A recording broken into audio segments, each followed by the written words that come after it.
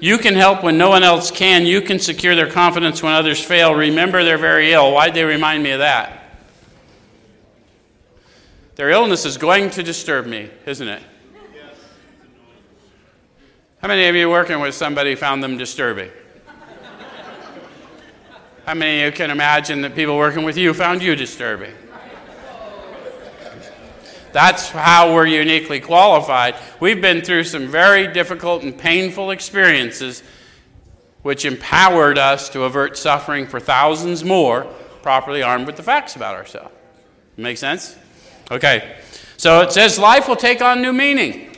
How many of you need life to take on new meaning from time to time?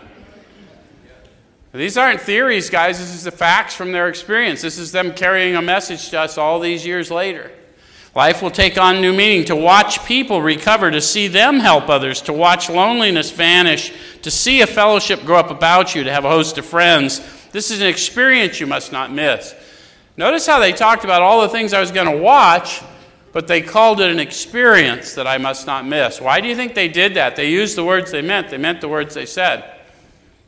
They're very intentional about their wording.